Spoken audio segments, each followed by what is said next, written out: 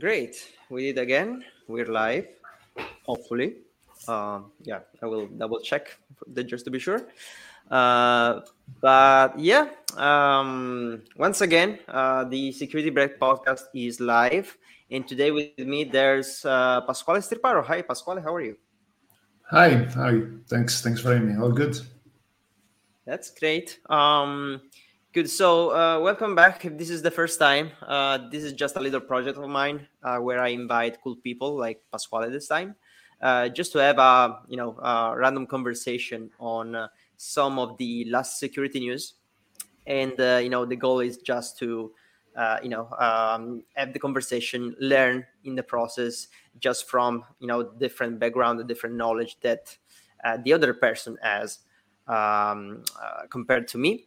And hopefully anyone watching this can also learn something in the process, maybe contribute a little bit, just because this is live at this moment. You can definitely use the chat here to contribute a little bit and talk with us. Otherwise, even later on, this will be still available on YouTube.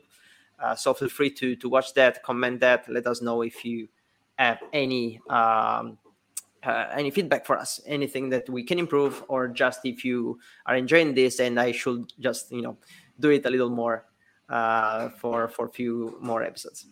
So that's it. As I said, I'm so happy to have Pasquale today with me. And maybe, Pasquale, do you want to introduce yourself just, briefly? Yeah, try to be quick and as less boring as possible, so we can move then to the more interesting stuff. But just to give a bit of background, I'm an independent security researcher right now. So this means my daily job, I track threat groups. I'm mostly focusing on state-sponsored threat actors, but like also, of course, cybercrime is part of the game as well. My background, mostly I started as a digital forensics engineer, and then I moved more into mobile forensics. That was mostly a passion of mine. And then moved into research for a bit at the European Commission, and then the last 10 years I've been fully focusing on incident response, malware analysis, and threat intelligence in a different organization. And since exactly 1 year, I'm now independent. So yeah, that's in a nutshell. That's very cool, and I think it's also pretty difficult to summarize everything. I know you have a very long background, and there's a lot to just to say about it. But I know there are you spoke about it in other other formats, other resources that are out there on the internet. I'll put Pasquale contact in the description if anyone wants to reach out to him for any reason. But if you just search for him, I'm sure you will find something where he talks a little more about all of his background and what he does. And I'm sure it's gonna be very interesting, or at least it's for me. Hopefully, it'll be for you as well. That's cool. So the idea today is this one. I'm gonna share my screen.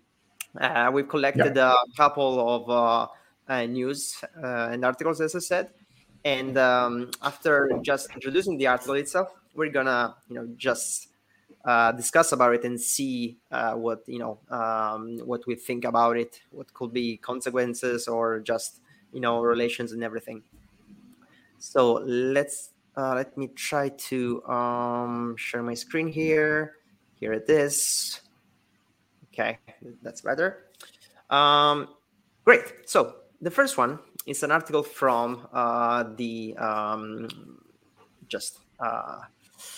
blog from Chris Krebs. By the way, I always suggest this resource here. I think all of the articles are often very interesting. And this time, this is talking about something that affected, I will say, the Juniper Networks company. If you don't know about it, it's basically I will say network devices vendor. So they provide hardware and software related to network and network security. Probably, I think they have some mostly firewalls. routers and related services around. Yeah.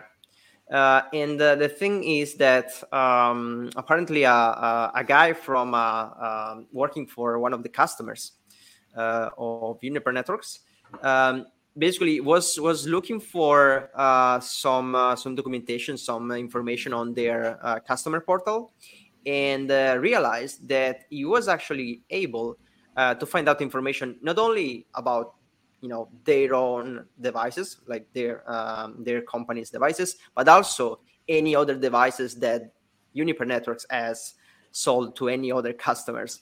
Or we don't know if all of them, but definitely a lot of other customers are on the world, where basically very easy to search for. I think it's specified, in there that just to do an example, the researcher that's called Locan George, by the way, try to look for Amazon.com and find out a list of devices that were sold to that specific company, but you could search for anything basically.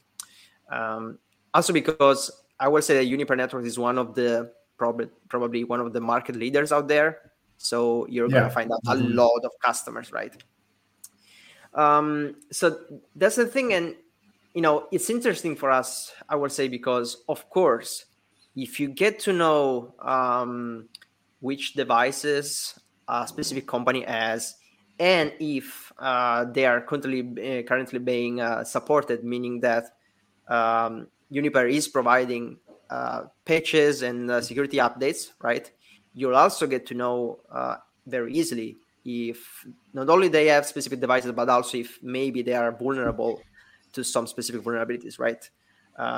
It's very easy to go in there, look for CVEs affecting a specific vendor or specific device. And if you have, this device is not supported since, I don't know, 2 years, you can definitely see, this is going to be definitely vulnerable to that specific vulnerability. So it's a way, I would say, that attackers could use potentially to do some reconnaissance, right? So, I mean, I think there's a lot to talk about. Like, first of all, how do we think this, how bad this is, right? Does this really pose a security risk of some kind? Is this a big issue, or maybe not? Maybe it's not that risky. What do you think? So it's definitely interesting. So this actually came out. This guy, it's actually was an internet. I mean, not to blame the internet always. It's like it wasn't like even during a security assessment or testing. Like it was just trying to configure the network, and by say, hey, let me see if I can just Google kind of here the name of other companies, and he found out this information, and which on one hand was just contractual information, like yes, you have this is up to date, but being one of the user, he knows that well, if you don't have the contract in place, the support in place, then you're going to get patches. So that was for sure an interesting type of knowledge. The other details I think I mentioned there were like it's also like location-wise, so you can also place like, okay, these are routers that it's in the Southeast Asia network of Amazon.com. So it's also like it's very, very quite almost targeted type of information you can use. Another way to tone down a bit, so it's definitely a risk, is definitely bad. But on the other hand, like also when I first read it, I was like, oh, that's bad. But then I was like, wait a second, this guy was a customer. So you need to have a customer. You need to already be a customer, which doesn't mean anything. I mean, if you know that this is a vulnerability, it's so cheap to get and become a customer if you can gain the knowledge of potentially exploiting so many things that it's a worth investment for a criminal that has the capability and the intent to ahead poses a threat to this. But it's of course needs to be said that this has to be toned down. It's not like a full remote exploitation type of vulnerability. It requires you to have an account, to be a customer of Juniper, and so be part of the network. So it's bad. It's less available to anybody as initially expected. So it's that's something to keep into account for sure. To me, what was interesting here, and it's another sign of like it's the trying to understand a bit the like sure, vulnerable software, misconfiguration, and everything. But apparently, this was so basically the Juniper portal was like using kind of was just the UI of the Salesforce engine, the background, and looks like there were not enough. Like the problem was like with some permits. So Juniper as a Salesforce customer didn't have enough permit to configure. So it was. This is kind of to prove that it shows the complexity that it's an overlay system we built for ourselves. Like we are shooting ourselves in the foot nowadays because we keep building and adding complexity instead of reducing it. Because if we have learned anything, like just also from software type of vulnerability, it's the more complexity, the more easy is to introduce an issue, a problem, bug in the software, or here a misconfiguration, and the more difficult is to find it, because if you need to go through so many dependencies, so many connections, it's just a nightmare. So this is like it seems to have been like a basic permission type of configuration thing, but it's not that easy, straightforward to probably to find it. And this is a serious concern, because this is where we are getting, unfortunately, as I was saying, like feels any new system, any new startup, it's like building something on top of something else, which has other dependencies, which it gets so intricated, and especially big corporation, that it's like, it's a compounding, like you keep going. It's like, okay, I bought this service 10 years ago, and they keep adding stuff on top of it. I don't even know. It's like, I feel it's almost like when you enter in a company as a. I remember I was doing this my first jobs, and then I gave up. Like, hey, the first thing I was asking was a network topology diagram. Like nobody has the actual file. No. And the same goes with I'm pretty sure if you ask for the services, that's the same thing. And so this is something I push a lot, which somebody may say, it's an information that should be available internally. And I push this a lot when I either present or talk to people about, clearly I'm biased on the Intel side, because that's what I do daily basis. But having also built Intel teams, it's like, this is very much into the requirements phase. And it's something like I always urge security team and Intel team, especially if the org has one, to do. Like when you start off, you need to know what you're protecting. Means you need to know also all your risk. You need to know all the dependencies. So like I remember, like when I was setting up the team, I was like, okay, first 3 months is like we do not exist. So we need to build the requirements. You need to go and talk to, as a security team. Let's say you don't need, maybe you're not mature enough that you need to have a full Intel team. As a security team, you need to protect your network, your company. So you need to know what you're protecting, what you need to look for. I remember once I asked, okay, do we have any Mac system in the company? No, it's all Windows. And then later we found out there were 4,000. The whole marketing department was Mac. Nobody knew. I'm like, that's just a few of them, right? Yeah, and this was easy to spot, because it's like, does anybody use a Mac in the company? We should see from the traffic. It's easy to do detection of devices in your network. For this type of services, which it's actually now we're building a lot more into services, it's mostly services in our networks and dependencies. It's still something like I think, and this is like an advice I always give, as a requirement phase, regardless whether you're building or not an Intel team, requirements. This is another thing. Like people see, you may see online like this maturity model, like Intel. It's the last thing, which is true. You first need to build, visibility detection, and Intel is the last piece. Once you have matured everything else, what is mistaken by people and some other experts online is that Intel is not a block only. It's like it's a stream. So the initial block, the requirement, doesn't matter if you're going to build a full Intel team later. It's something that will help you find the gaps, visibility gaps. And clearly here you have a visibility gap, because you need to know that, okay, we have those services in the company. What do we expose on the internet? Okay, this portal to find out, okay, what does this portal depend on? Okay, it depends on this other service. Okay, who's the service? Salesforce. Okay, so of course it gets growing, messy, and chaotic. But first of all, you are aware if you start at least, and then you can also prioritize. You will never be able to look for everything. That's I mean, either you are probably Google or Microsoft, and even there it's hard. But otherwise, other companies, it's like check what you have, what your dependencies, and then prioritize, because that's a matter of risk. And then you need to say, okay, these are the top 2 risks I'm willing to take, and these are the risks I definitely need to mitigate and make sure that I have full coverage and monitor for that.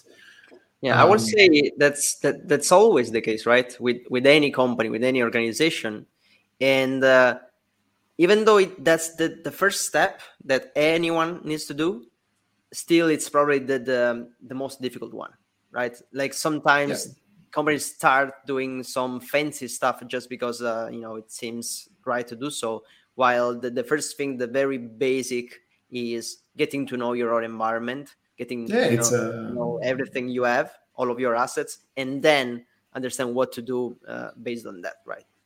I get that it's boring, or at least less. I don't find it boring. It's at least for sure less fancy than, okay, now let's start track APT, whatever number you're going to put on it. Yeah. But it's you will eventually fail because you don't know what you're looking for, what you're protecting, and things will just bump up when it's too late, usually, like in this case. So it's an exercise I always advise everybody to do.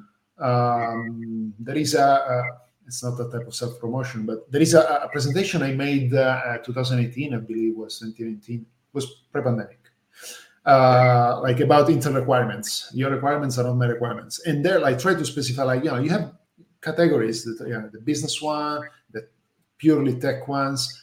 And this is a part of a mix, like, because maybe, I don't know, this is, you can say, there are some software in some complex organization which are, even if you talk to the IT team, they may not be aware of, because it's software just used, let's say, by HR or by other teams. So they have their own internal IT team, maybe. So it's like, okay, they manage, they buy it, they do the deployment and everything. But their only way to know how your company works and what you may have, it's, okay, let's start. What are the main business? Do we have marketing, HR, sales, procurement? Okay, I'm going to talk to each one of them and ask them, let's see how they organize. Do they use their own internal configuration? Do they use their own team? Do we have a centralized IT team? Then I talk only to them. So it's an exercise that it's not a panacea, but it's definitely what I strongly advise everybody to do, regardless whether you're going to be. I mean, it's part of the Intel kind of journey, but it's useful regardless whether you're going to end up building a full intelligence team, because it will, get your. It's going to be beneficial. Give you the visibility gap. Knowledge and visibility gap. It's the main problem we have. It's visibility. This is a clear problem of visibility. You as a Juniper company, you are not aware of this. So it's definitely because just to conclude, it's worth it, because it's at the moment is the key thing, and we may talk a bit later also with the other article, because again, we cannot think and claim that, I'm doing a pen test and then I'm secure, or I have this type of software. There is no 100% security. Even the most secure and well thought and planned network software service will eventually have a bug, an issue, or there will be a human misconfiguration. The only way is visibility. That's what you need to do in all the cases. So that's the way to try to mitigate. Yeah. We always try to do our best, even though we know that anytime, let's say a data breach can always happen because something is missing, because there's a new vulnerability we don't even know about or whatever. But definitely there's some basics that everyone should follow. Just a couple of things that you mentioned, I think they're very interesting, and then we'll move to the next one. First of all, you mentioned that, of course, you have to be a customer of Uniper's, right, to get access to that information. Actually, you had to, because apparently it was fixed now. Yeah, But the thing is, could this have been some sort of supply chain attack? Right? Let's say that I get access to a network from a customer of Uniper's as an attacker, right? And then I somehow I discovered that I can get access to their customer support portal, and maybe for that reason find out about a new vulnerability and move to a new network from another company. Does that make sense? Absolutely. This classify in my book under supply chain. This is a good point, because I often I end up, when we talk about supply chain, what we all have in mind is supply chain is, you hacked company, like SolarWind. You hacked company X, you Trojanized the update, and they got pushed to my network, and now you have foothold in my network because you own it. While it's often very, so there has been, especially again, SolarWind was a big, massive case, very big target, got to spotlight. So people immediately and providers shifted towards let's increase the way we can verify that updates are legit, that are happening, that there is no compromise. So, but everybody was focusing, and it still is. I still see people like, we're focusing on the software supply chain, like updates part. Right. But this, I call it the service or kind of supply chain. This is still supply chain, because you are hacking. Here you are not hacking because, let's say, if you buy you're not officially breaching, but you're buying, let's say I buy a Juniper, I become customer because it's going to cost very low to then breach into Amazon. Right. So I'm not hacking Juniper, I'm just misusing in order to get relevant information. But it's part of your supply chain, no? It's part of the services that you have as let's say you're Amazon. So I'm injecting myself into your supply chain, into your service supply chain. And this is something we don't see. Like, this is, for example, very critical into the ICS space, or even with MSSP. Those are companies in the ICS space. For example, you have a lot of remote, because you have equipment, wind turbines or things like this that are far remote, in remote places. Imagine you have a malfunctioning, you need the vendor, hey, can you check what the hell is going on? And you can't ship people immediately in the middle of nowhere. So there is often a remote from the vendor, a remote connection to maintenance, and the same goes just even normal IT business, MSSP. It's like you have kind of super privileged access to my network because you need to do security if anything happened. Yeah, possibly administrative access, right? Yeah, super high level privileged. So if I manage to hack you, most likely I have access to 40. I hack one and I have access to 40 other networks. So it's the network supply chain has gone a bit in the kind of not forgotten, but has less media attention, less people attention. While I think it's still crucial, actually. Probably because I would say it is probably easier if you, like, hacking into a company, inject into their build system. It's a very high sophisticated, like breaching into a network of a vendor and then pivoting and ending up into getting another connection.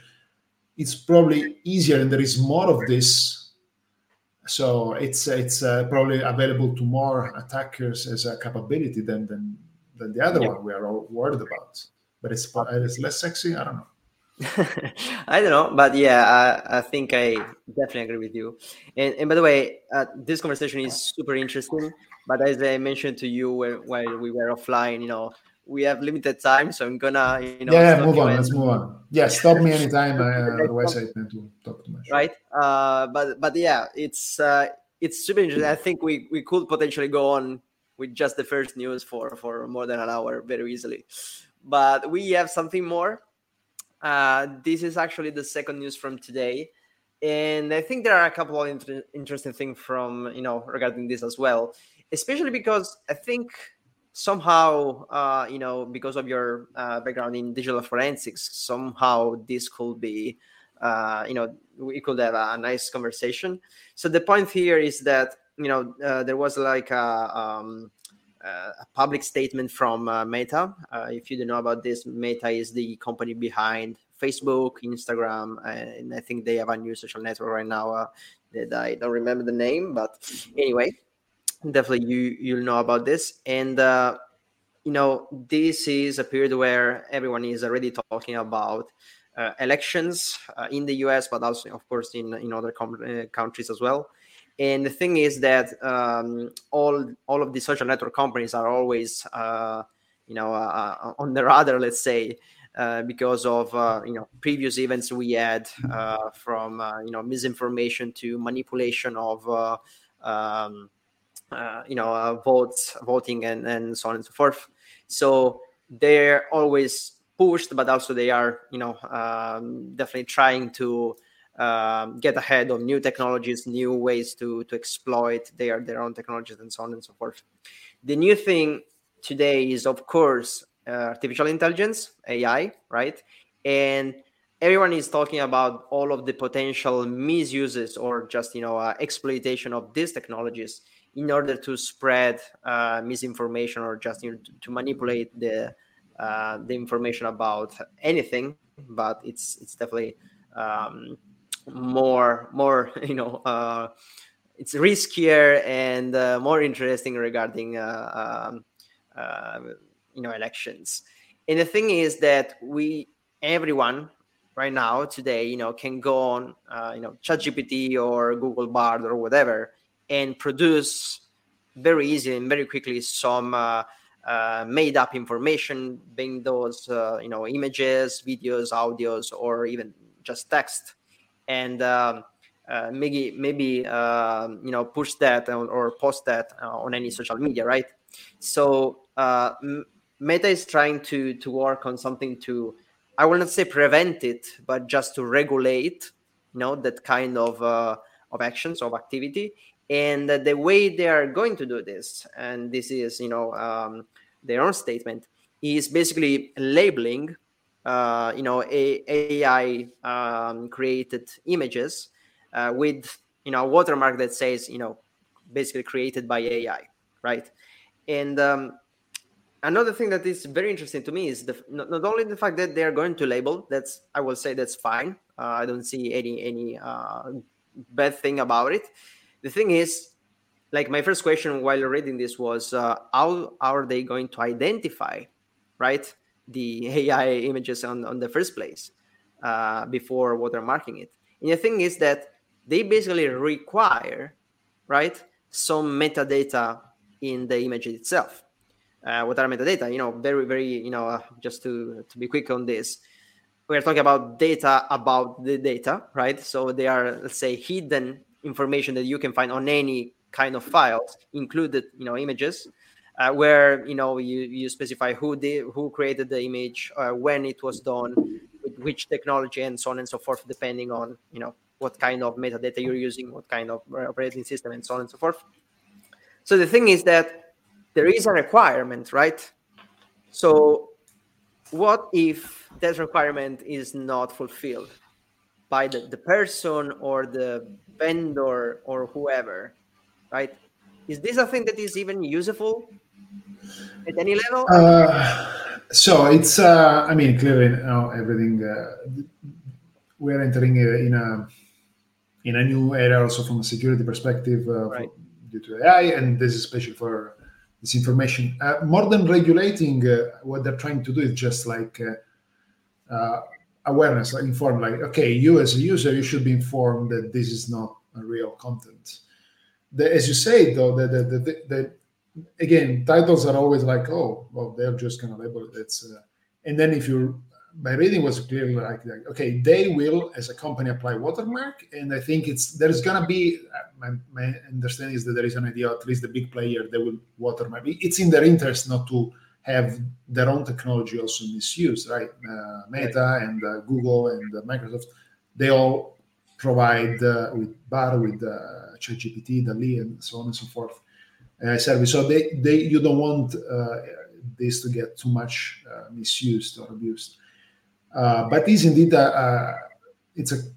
They also say like, first of all, it works only with images. It doesn't work with text, Right. and it only works with images that have been watermarked.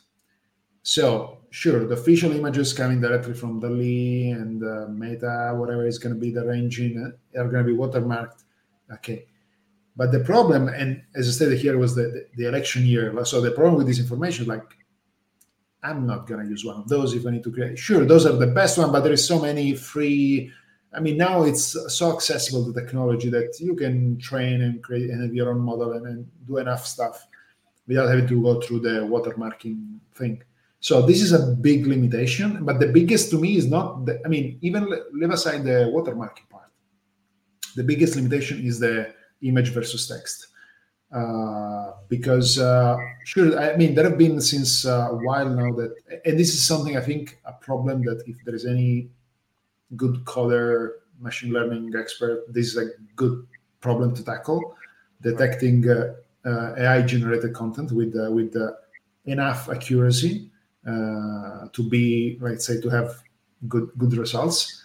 But text is I mean, especially because the stage behind this article is correct. This is a crazy year.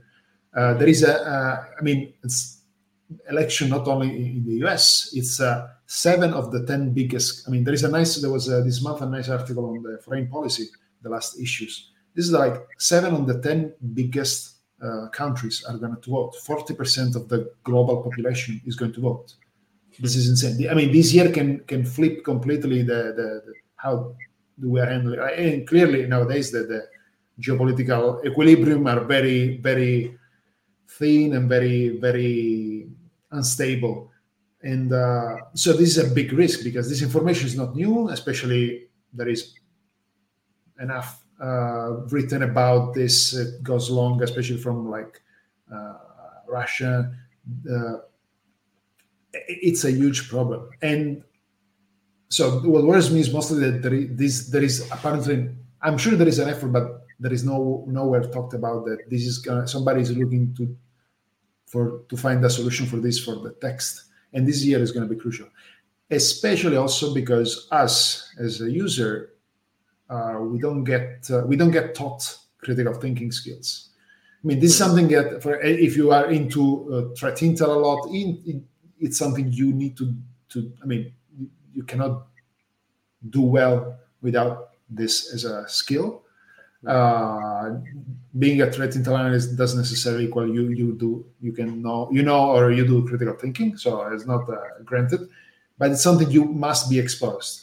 But in general, what I found it. So I'm very another disclaimer and bias. Like I'm very, very, very into critical thinking. I like it a lot. I keep also public reading list on my website for like books and resources I found useful. And when I started getting more into this, like 10 years ago, when I was getting more exposed to threat intel, to me it's crazy that we don't teach these skills. This is something should be taught in school, because you should be, especially nowadays, it's important because you read garbage all day long most of the times. Because social media like Twitter, Facebook, it's a lot of garbage, not necessarily from bot or AI generated, it's just already other people that are just misinformed people and go on with pushing misinformation. So this is something that it's scary because of the context of the election year. And I mean, if you play with text generated OpenAI, like to generate some of the content, like you can ask, hey, write me an open-ed, or like I write an article in the style of Giorgio from The Economist, and you will get a piece on the topic you want, which it's very much resembling your style as you economist writer. And that's I mean, it's very hard for a trained mind to spot this. This is a huge problem. I'm not aware of. Are you aware of any of those efforts on text or other efforts similar to this to Meta? Because this seems very, very. I mean, I appreciate the coming forward. Seems like a very thin effort still. Yeah. That's actually one of the points that I was going to point out there. The thing is, actually, you mentioned two things that I think are very interesting. First of all, is that maybe the final goal here is more about awareness, right? And the thing that, of course, Facebook and Meta is trying to just make people aware that this can happen, that information can manipulated also using AI, and I will say that that's appreciated, and I will say that's also one of the goal of this podcast right here, right? The thing is that nice, we have a label on Facebook or Instagram or whatever, but we already pointed out that text can be generated by AI, or videos or audios, and Meta specified that this is going to be just for images. So even though Watermarked images. right, It's so that's even a small subset. yeah, that means even though you find an image with a label on it that says created by AI, that doesn't mean that anything else without the label is not Yeah, and generated by it may something. also give us a false sense of security to some people, like like Exactly. the lock, the famous Right. lock. Oh, there is a lock, okay, and nothing can go wrong. It's connection is secure. Yeah, So if exactly. people may say, okay, if there is no label, then must be original. And probably I don't know if I stated maybe I toned down too much. I'm not saying that what like this watermark it's not good enough, because actually as a human being we are very vivid. So an image, it gets spreads very quickly That's and true. faster than a text, because you see, like, you can fake kids dead due to US bombing and say, oh, US, like you want to blame the US or whatever else. Yeah. That image, you don't need to read, you don't need to, you don't need to read the content in English, but you are maybe Italian, you don't understand English, you are French, so the image doesn't require language. So image is, on one hand, is more powerful, actually, because it's vivid, because it's kind of countryless, borderless, and it can get viral very quickly, especially very crafted, vivid images. So it's a good effort. The problem, it's like saying, oh, we are going to detect AI generated because there is a watermark. Like, there is no, what's the magic? Like, okay, I just check metadata, and in the metadata there is this. It's like, I would like, especially from a powerhouse like Meta is gonna be going full, like they finally got rid of the metaverse, probably, I don't know, but it's kind of not really sure. anymore after they put the leg on the head of Zuckerberg. They kind of now they're gonna go heavy. They did very nice investment in terms of people, like talent in AI, that they're gonna move hard on it. Yeah. So I would hope, and maybe they're working on it, they're just not ready to come forward.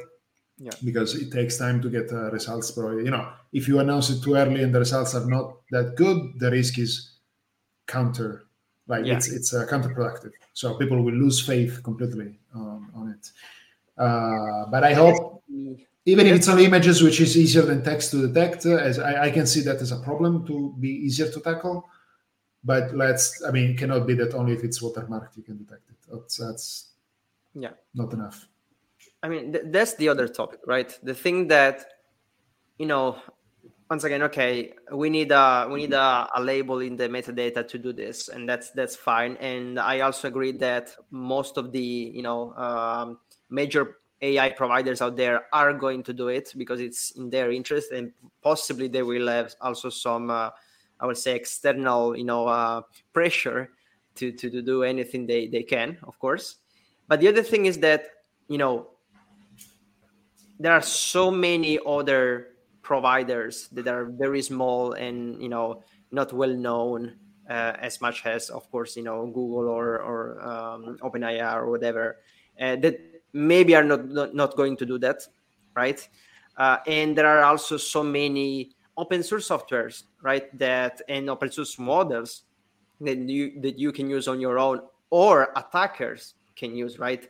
And maybe after this announcement from Meta, they will have more interest in working on their own open source technologies to run their misinformation campaigns or whatever.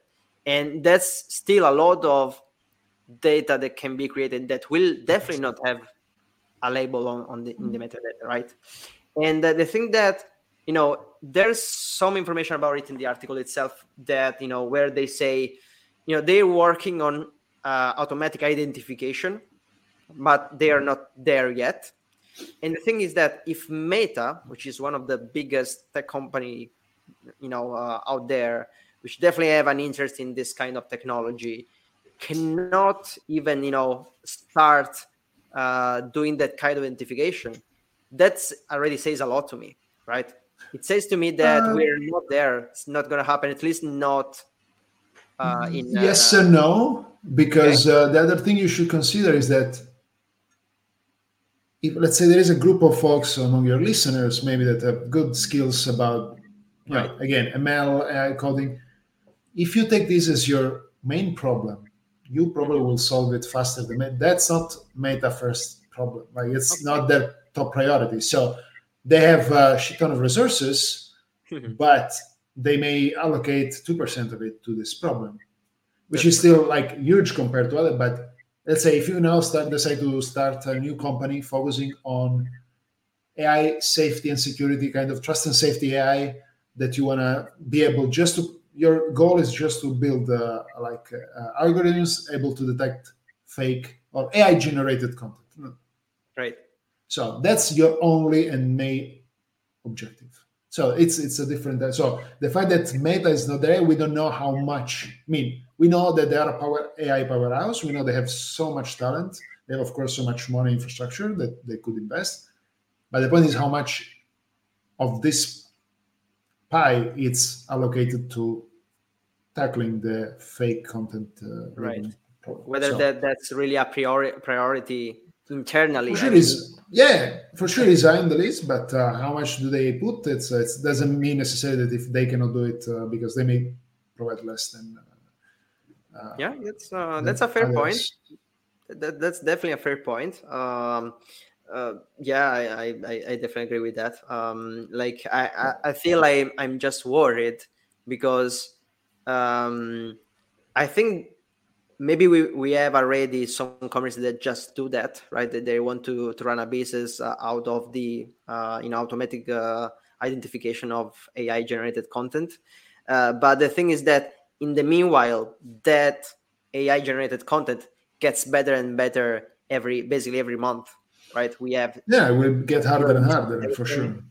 So it's probably that I'm just, I don't know, scared by It's a tough problem. I agree. And also, if what I'm scared of actually, it's that if the only way, I hope again there is something more cooking in the background, like they're working on other ways to detect this, Mhm. because I can think about, like, okay, if the only way you can detect AI generated image is by looking for the watermark, how long is it going to take to Exactly. find and reverse engineer and put that watermark on a legit image? And once you put that, that's like this. It's like if I were a kind of, let's say, disinformation, say, Russian actor, my goal is to discredit, because if I just manage to put some doubts on the technology that is supposedly able to label correctly what is fake content and what it's not, but then actually I can inject this and make you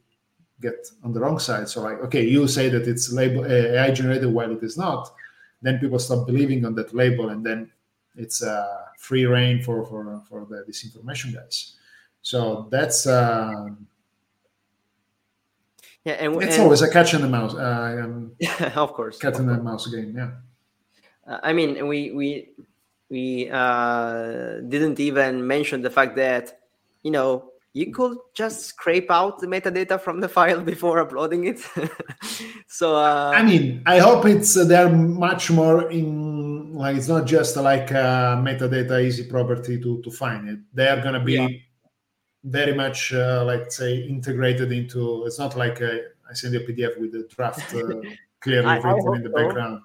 I No, hope so. Like, I'm confident this type of metadata are something which is much more embedded.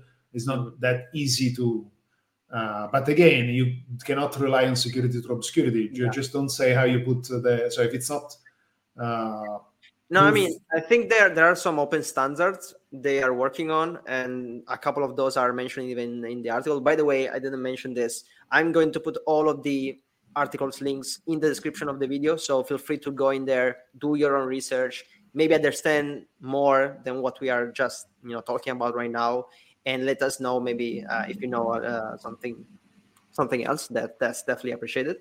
So two of those standards are mentioned in the article, and they are made up specifically for this reason. So I also hope they are difficult to scrape out. But yeah, we will see how it goes. It's No, definitely no, it's definitely an interesting problem, and there will be more to come to this for sure. absolutely. But I think that's it for this news, because we have still a lot more to talk about today. So I'm I gonna will try jump to to be the more concise. No, that's fine. That's my job to contain you, let's say. But I definitely appreciate a lot.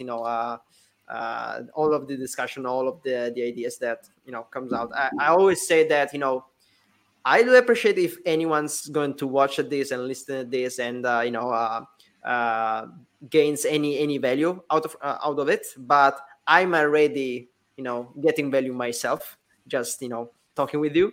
So that's fine. I will hope to have more time, but that's how it goes, right? So that said, third news of the day. In this, I'm just going through my feed today, and a lot of people are talking about this. It's even bigger than I thought. Apparently, for the public out there.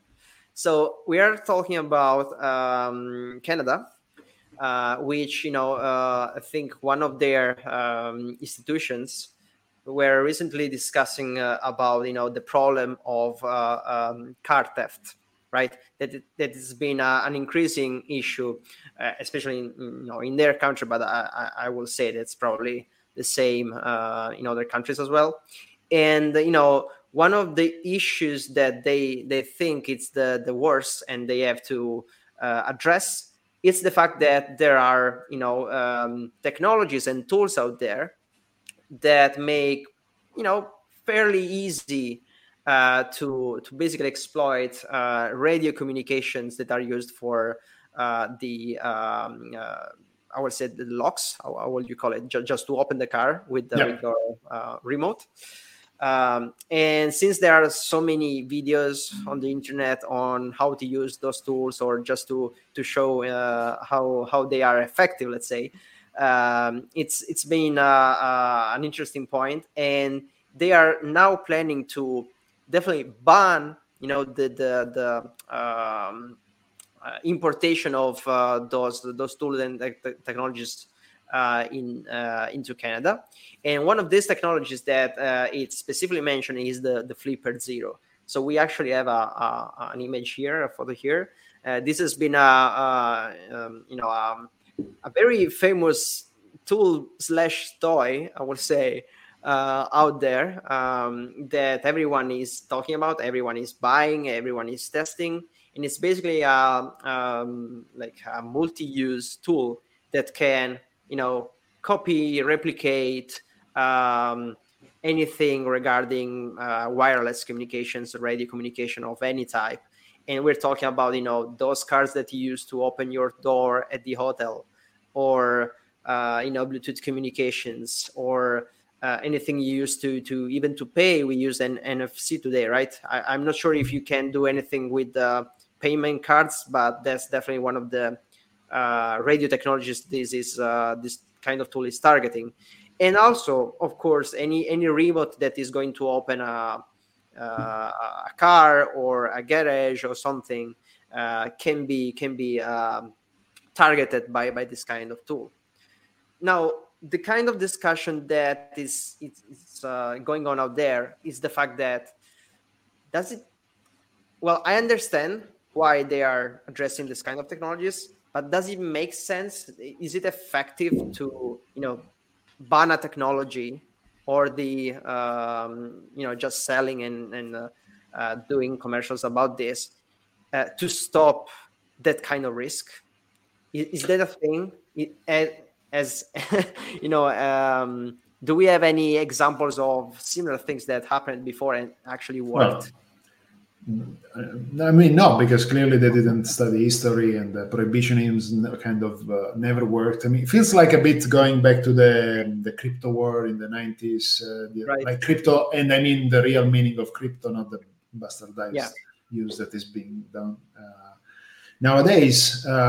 So when governments were trying to outlaw cryptography because, bad guys can use it and we cannot intercept their communication, so nobody should use it. So it's I mean, a that's still bit. going on, right? We had Yeah, multiple. is every now and then somebody trying Yeah. to do like trying to break encryption or to put some backdoors. It's a stupid. And this is the same. It's the so historically we know that this doesn't work because you're going to prevent just random people to buy it because when I did my thesis, I remember my bachelor thesis was on writing a tool to do DRM on digital content on Okay. digital rights management. So like copyrights. And but I remember like and then I was thinking, but then somebody skilled can just break. And at the end, one of my advisors was like, the goal is to keep honest people honest. Hmm.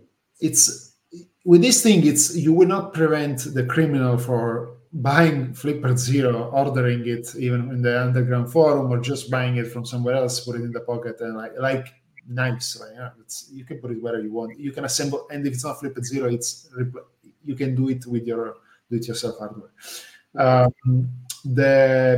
It's like I always feel it's like banning kitchen knives because some criminals start to stab people with kitchen knives. So if the primary use is, I mean, a gun, it's a weapon. Right? There is no other use. You can't cook with it. I mean, probably some people may also do that, but it's not made for that purpose. The purpose of a gun is to shoot things and life or death already or objects. So there is no way around it. That's something, yes, you know what you can use it for. You cannot say, go out with a loaded gun to sunbait. But this is built, it's a it's of course built. I like some of the comments in the article that, I mean, which is funny, like Flipper Zero cannot be used, some of the executive or the people behind that, like, cannot be used to drive a car, or the new car cannot do that, or it requires other stuff. Yes, of course you can. It's intended, but the point is, this is a tool intended for actually the security testing. But in general, it's like you're not gonna block criminals because now they know the problem is actually on the other side. It's like, how can we build secure by design or more secure entry locks for cars, for example, or for doors?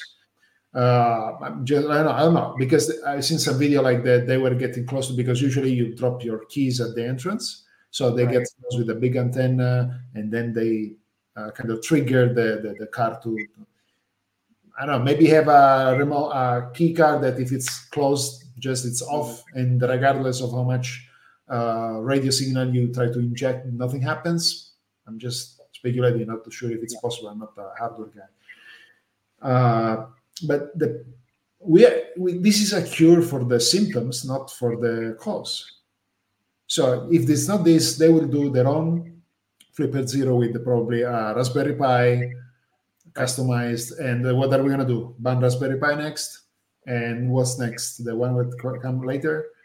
So sure, try to, I don't know, but we should look, okay, probably those are like, we are both Italian, so I say like, probably the system kind of a scola pasta. It's like, the things where, for the non-Italian listeners, it's the container where you throw the pasta with the water so that it's full of holes, so that the water goes down and you just keep the pasta. So are those things full of holes? Are security scola pasta? And then that's where we should maybe require that car manufacturers implement certain type of controls, certain level of security. You want to give the features of accessing your car from the internet, okay, it must be secure, otherwise you are fined. So I find this stupid as a reaction to ban it. Yeah, definitely. Like there's a lot we like I could say about this.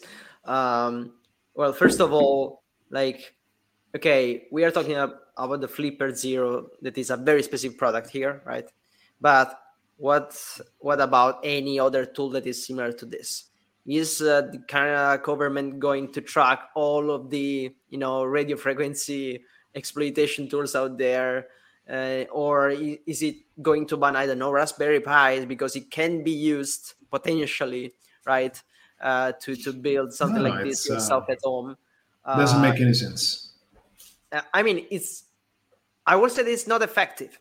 I understand at the all. kind of reasoning, but it's just not fixing the issue at all in I mean, in they will any see way. probably a drop in car hijacking for a month, just the time for the criminals to somebody in the underground come up either with a new way, a new device, or a Right. do-it-yourself type of instructions, and then go back to where we were before. So that's not the. You're not solving the problem. You're curating the symptoms Absolutely. and not the cause. And also, I'm thinking, I mean, how are you going to stop it, like to enter the borders? I think there are going to be so many so false positives, right? I feel like anyone checking the packages for anything like this will probably block any other technologies just because it No, could be it's something it's like that, it's impossible to control. right? I You can, mean, it's only good you can control, like, you can ban, let's say, known resell. Like you will just basically official shops will not be able to sell it. right, That's the only way. You cannot check every electronic device that enters your country. right. There is just so many. Like my bag when I do the check-in at the airport, it's like filled with devices. Mhm. So you cannot check everything. You will only be able to stop Amazon and whatever are the other known online shop that sell stuff to Canada, and they cannot do it. But it's, I mean, you just go on the underground One, forums and you buy it. you know, There will be a one final secondary dark point. market. Yeah, sorry. No problem. One final point that I would like to discuss very briefly is, and I'm doing the devil's advocate here, right? You mentioned that this could be like a kitchen knife, right? Which main goal is not to stab people in the back, but it's to actually help you cook. Um, but what about this kind of tools? So what's the goal about of this kind of tool? Is basically to exploit those kind of technologies, right? There's no, I mean, if you are creative, I'm sure you can find a lot of ways to use it for other reasons, but I will probably say that the main objective, the main goal which this tool was designed, was to actually exploit those kind of technologies, to find and use some vulnerabilities in radio frequencies and so on and so forth. So would you really compare this to a radio knife, or would you say this is actually like a gun? It's like, let's say, a digital weapon of some sort. No, I mean, sure, you can argue that, okay, it was originally designed for security testing, which means breaking into network protocol legally, by still breaking into network protocol, then legally or Okay. not. It's like you can, and then it would be the equivalent say, okay, weapons are also used by law enforcement. So Right. that's a legit use. Um, it's, I mean, they're not used only for hacking into things. They're used for quality. You can use that for like radio frequency testing, quality signals. Yeah. You can use for all sorts of things, not necessarily to hack, of course, as a kind of industry. But the only way to check if you can break into something is trying to break it. Like every technology, how can you? Okay, this is secure by design. I mean, if you try, like after you design it, in theory, it's theoretically secure. Then what you do a security test, like a stress test. You have like a kind of a physical red team penetration test, side channel attack. You try to do things like, otherwise it's not enough to say on paper was okay. The theory tell us that if we put these two controls, it's unbreakable, and then you put it into practice, and it's goes like in 2 seconds. So you need those devices as well, but it's not only for it's not a tool only for hacking. Right. It's like for testing radio signals or doing things with radio signals. So Sure, it has been built by the community that is closer to the hacking community. So I get it. I get that. But again, the point yeah. I mean, I could insist that Technology. I could, argue even more, saying that okay, maybe you're right, but at that point, I will probably say that only security professional could, have, possess and use this kind of tools, and any other person out there Like you which need a license like a gun. right. It won't work anyway. No, I definitely agree with you. Actually, No, because again, we are looking at yeah, the problem is that the cars are completely insecure. are vulnerable. Right. That's the problem. So instead of putting effort, money, time, and brain power to think about how can we forbid this thing, just put the same amount of energy and resources to think, hey, how can we make this harder to happen? Absolutely. I always do this also in previous episodes with other guests. I like to replicate this kind of conversation because it's something that we see out there a lot, right? With regulators and just builders and developers doing just their own stuff. And I think it's helpful to kind of find out how there's no let's say final statement, final result in this kind of conversation, right? The point is that regulators should do what is more effective to fix the final issue, right? And the thing is that doing this kind of stuff is not going to fix the issue, right? It's a lot more useful and a lot more effective if you just go to the car, developers and builders and say, you have this kind of issues, we need to fix it. And from now on, there will be, more strict requirements for these radio frequencies used on cars or whatever. Yeah, if you want to ship a product, you must be accountable for its security. Right. I mean, of course, not that it's unhackable, but this is something I was pushing when I was working at the European Commission for data. Like, if you are a software company, like you hold personal data, you must be accountable. If you can prove you did everything in power, let's say there are some security controls which are known or some vulnerability which are known, and you didn't take measures against those, then it's this is negligence, which you should be accountable for. Of course, if tomorrow there is a 0 day and somebody used the 0 day, okay, you cannot. But you want to ship a tech product, okay, you are accountable for its security and have timely updates. Are you going to ship a car and then not having a means to provide update easily, not like super complex stuff that you need to go to the dealer, take a USB, then jump into the car, open it, go down. Right. It has to be something that any user can do. If you cannot do this, then don't be in the market. But lobbies and things, it's hard. It's easy to say. And yeah, absolutely. And I think this is the perfect, let's say, statement to finish the conversation about this news, because we have just the last one today. That I think it's going to be another interesting one. So we had discussed a lot about ransomware as an industry, as a community, but also in this podcast specifically. But I still think this is one of the biggest threat nowadays, and we definitely need as a community to keep talking about it and keep learning about it. To be able to address this kind of threat, this kind of issue, and find ways, of course, to address it, respond to it, or possibly prevent it, even though that's not always possible. Now, the thing that happened at this time was that the article is talking about I think the FBI specifically. I think they often do that. They put some amount of money, let's say, on the head of criminals and of cyber criminals as well, to anyone which could provide any information that could end up with arresting those people in the end.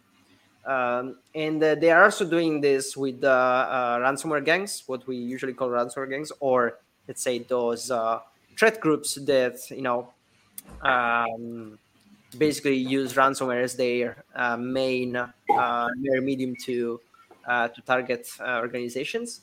And this time we're talking about a specific one against the I think it's called the Hive, right? Hive ransomware. Um, and it's even more interesting.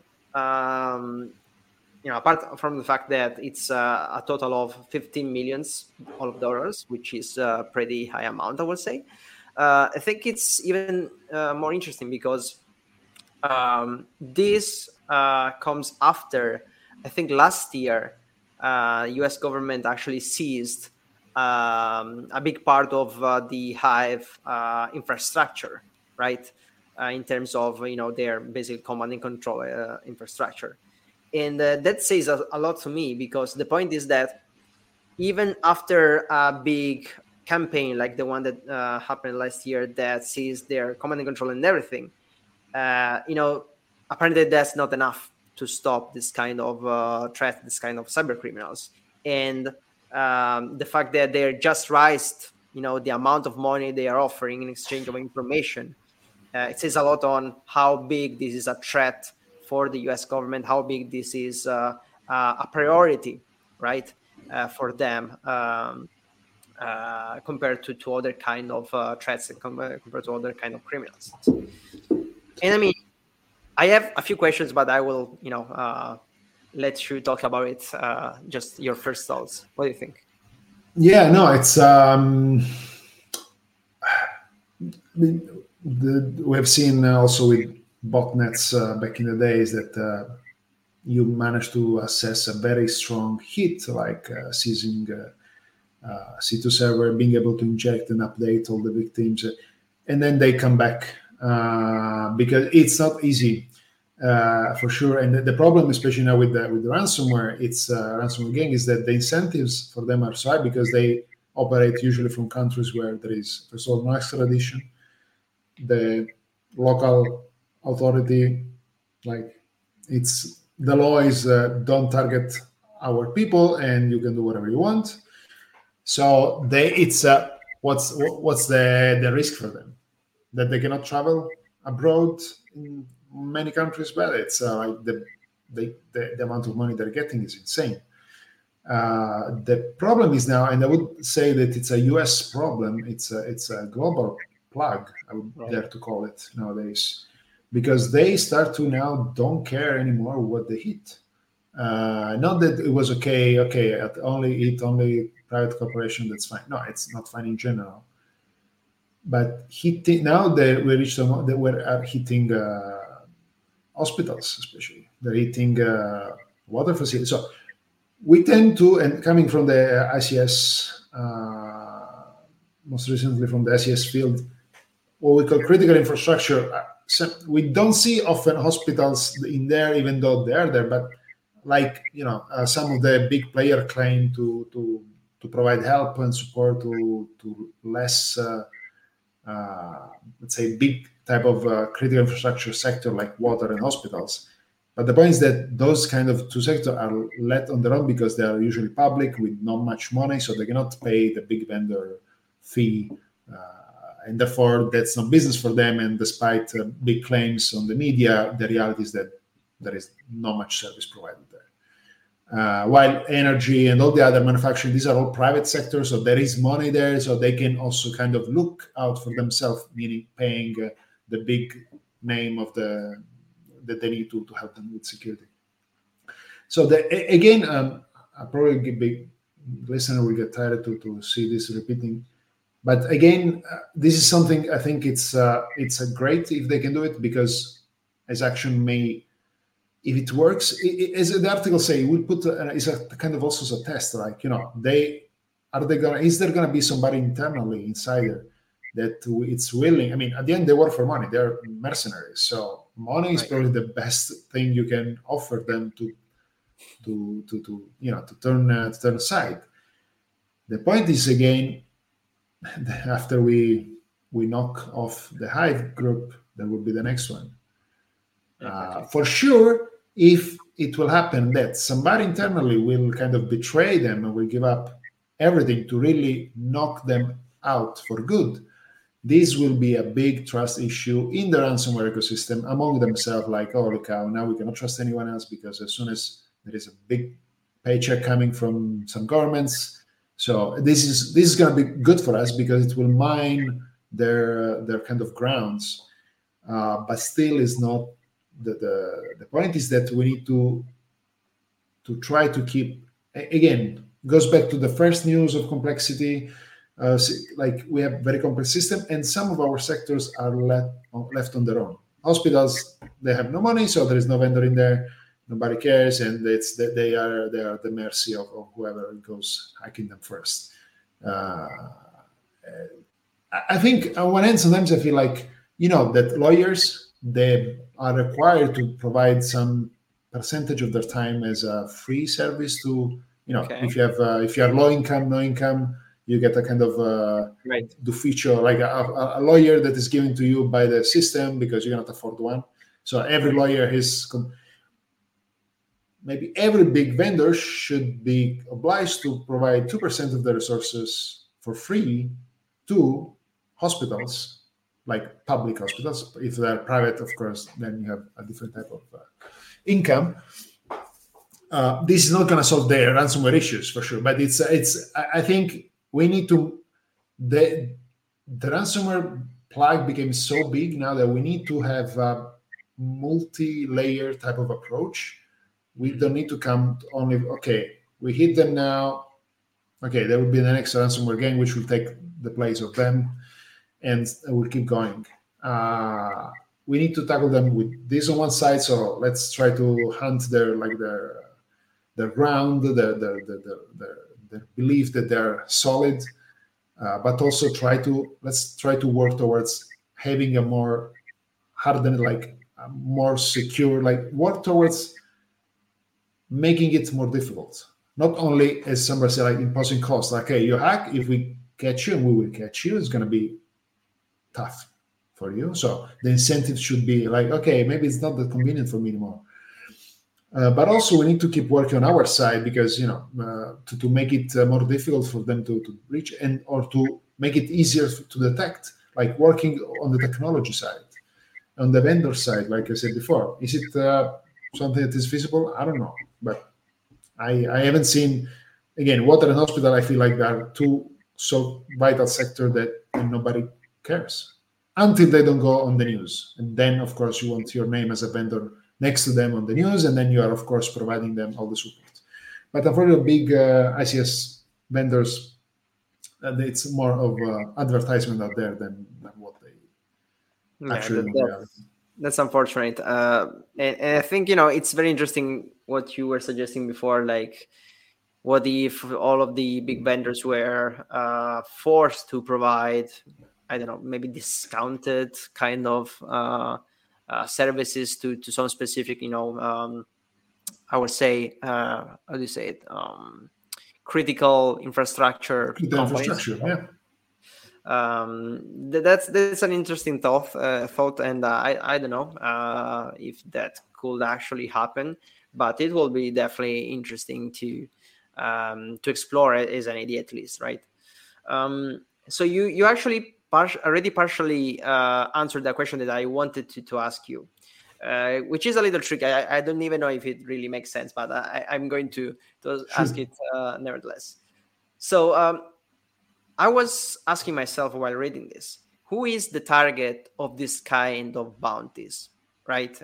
We say that especially the FBI very often do that, right? But who is the main target they are talking to? As you said, probably internal people from the threat group itself that maybe would be convinced to sell their friends and whoever it says always whoever has information that may lead to conviction of one of the members. Yeah, that's the point, right? Technically, anyone could reach out to the FBI and say, "Oh, I have some information." So maybe you're my friend and I'm one of the Hive gang, and you know that I do this on the side, or you are my partner and hey, my husband does this. Actually, I feel bad and guilty. Plus, Right. I hate him because he beats me, and I like the money. So why not? Okay, but I think there's another scenario which I want to suggest and see what you think about this. Do you think this is somehow, let's say, incentivizing random people to make their own investigations to find out about any information about this people right here, this criminals right here, so they can win the bounty and make some money? I mean, I you mean, are you know a lot more than me about this. There are people doing threat intelligence as their yeah, work, right? And basically looking information. I think most of the time about tactics and technologies, but you could definitely find out about personal yeah. information, There is like, I mean, if you see the work of Bellingcat, for example, they right? go down to the address of the people. They're Exactly. amazing. Why not? Hmm. I'm all for it. I mean, it does to me. It does, as long, of course, as you don't incentivize kind of self justice and violence, like dead Right. or alive. Like the old wanted poster from the Western, dead or alive. So I don't care if you kill him as long as you bring it to me. As long as you don't incentivize this, it's all game for me. Like you have the skills to track those people down by yourself. I mean, maybe don't do it to the point you expose yourself, because you may risk your, there is your life at stake here, because those they don't care. Those folks. Yeah. There have been researchers that have received life threats from those Right. gangs. So it's their only risk is like you may incentivize people who may put themselves at risk, but the one that are actually gonna go closer to find those folks are people who are already into the game and they know that what's at stake. And so I'm okay if somebody that is very good at OSINT or whatever, Mhm. and can say, hey, you know what, I want to retire. Let me find those. Can I say bastards? Is protected time? Yeah, and get some money and also do something good for society. So, Yeah. and they usually know the rule of the game. But yeah, I'm all in for it. Yeah, went exactly to the point where I was thinking about there are also some risks, right?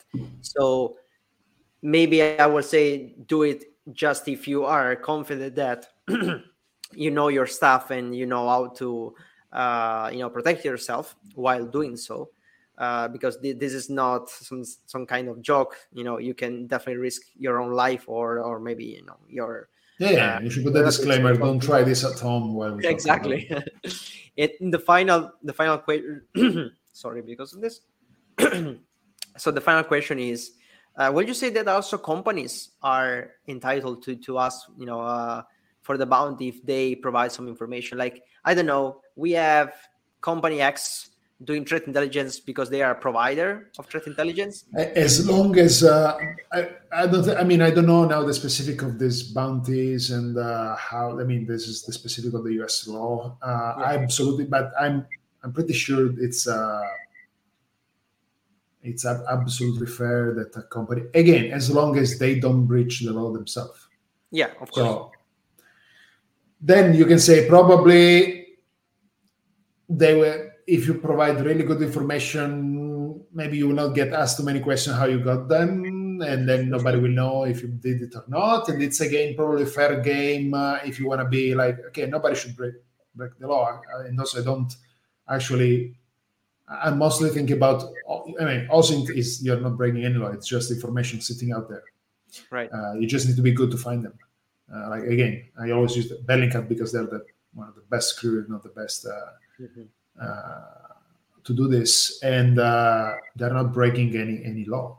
They just kind of really they just Google shit. They know how to do it properly, and they know how to look for specific information, which tools they use to do specific to search specific type of info. Uh, so it's company that do this. Why not? Again, as long as you do everything legally, do it. That would be a Great. good round of investment for the company. Why not? Right? Yeah, I really thought that this could be a very good thing to focus on, right? If you're maybe into the industry, and maybe you are Yes. supporting your own research with bounties Yeah, from the exercise, it's at the end, it's like a bug bounty program. As a right? company, you can leave a bug bounty. This is a kind of the only difference that here it's good to do, but again, you should know that the Probably. stakes are high, Mhm. and the risk involved are not negligible. So it's something, especially as a company, you don't want to, like if you are the CEO founder of a company and you decide to do this as a company, you can put at risk everyone working for your company, because then they will not Right. just know that company XYZ is doing this, and they're going to go after whoever is working for this company. So there are many considerations to take into account, but as long as you do it legally, I think whether you are an individual company, it's anyone who provides good information that can get to catch those people. It's game. Yeah, yeah, absolutely. Yeah. Well, that I think that was very interesting. I think even from an article where there's so little as an event itself, as a fact itself, right? There's a lot to talk about. There's a lot to that anyone can learn. Maybe you didn't know about those bounties at all. Maybe you didn't know all of the consequences, or of about the research to target those folks, those cyber criminals there.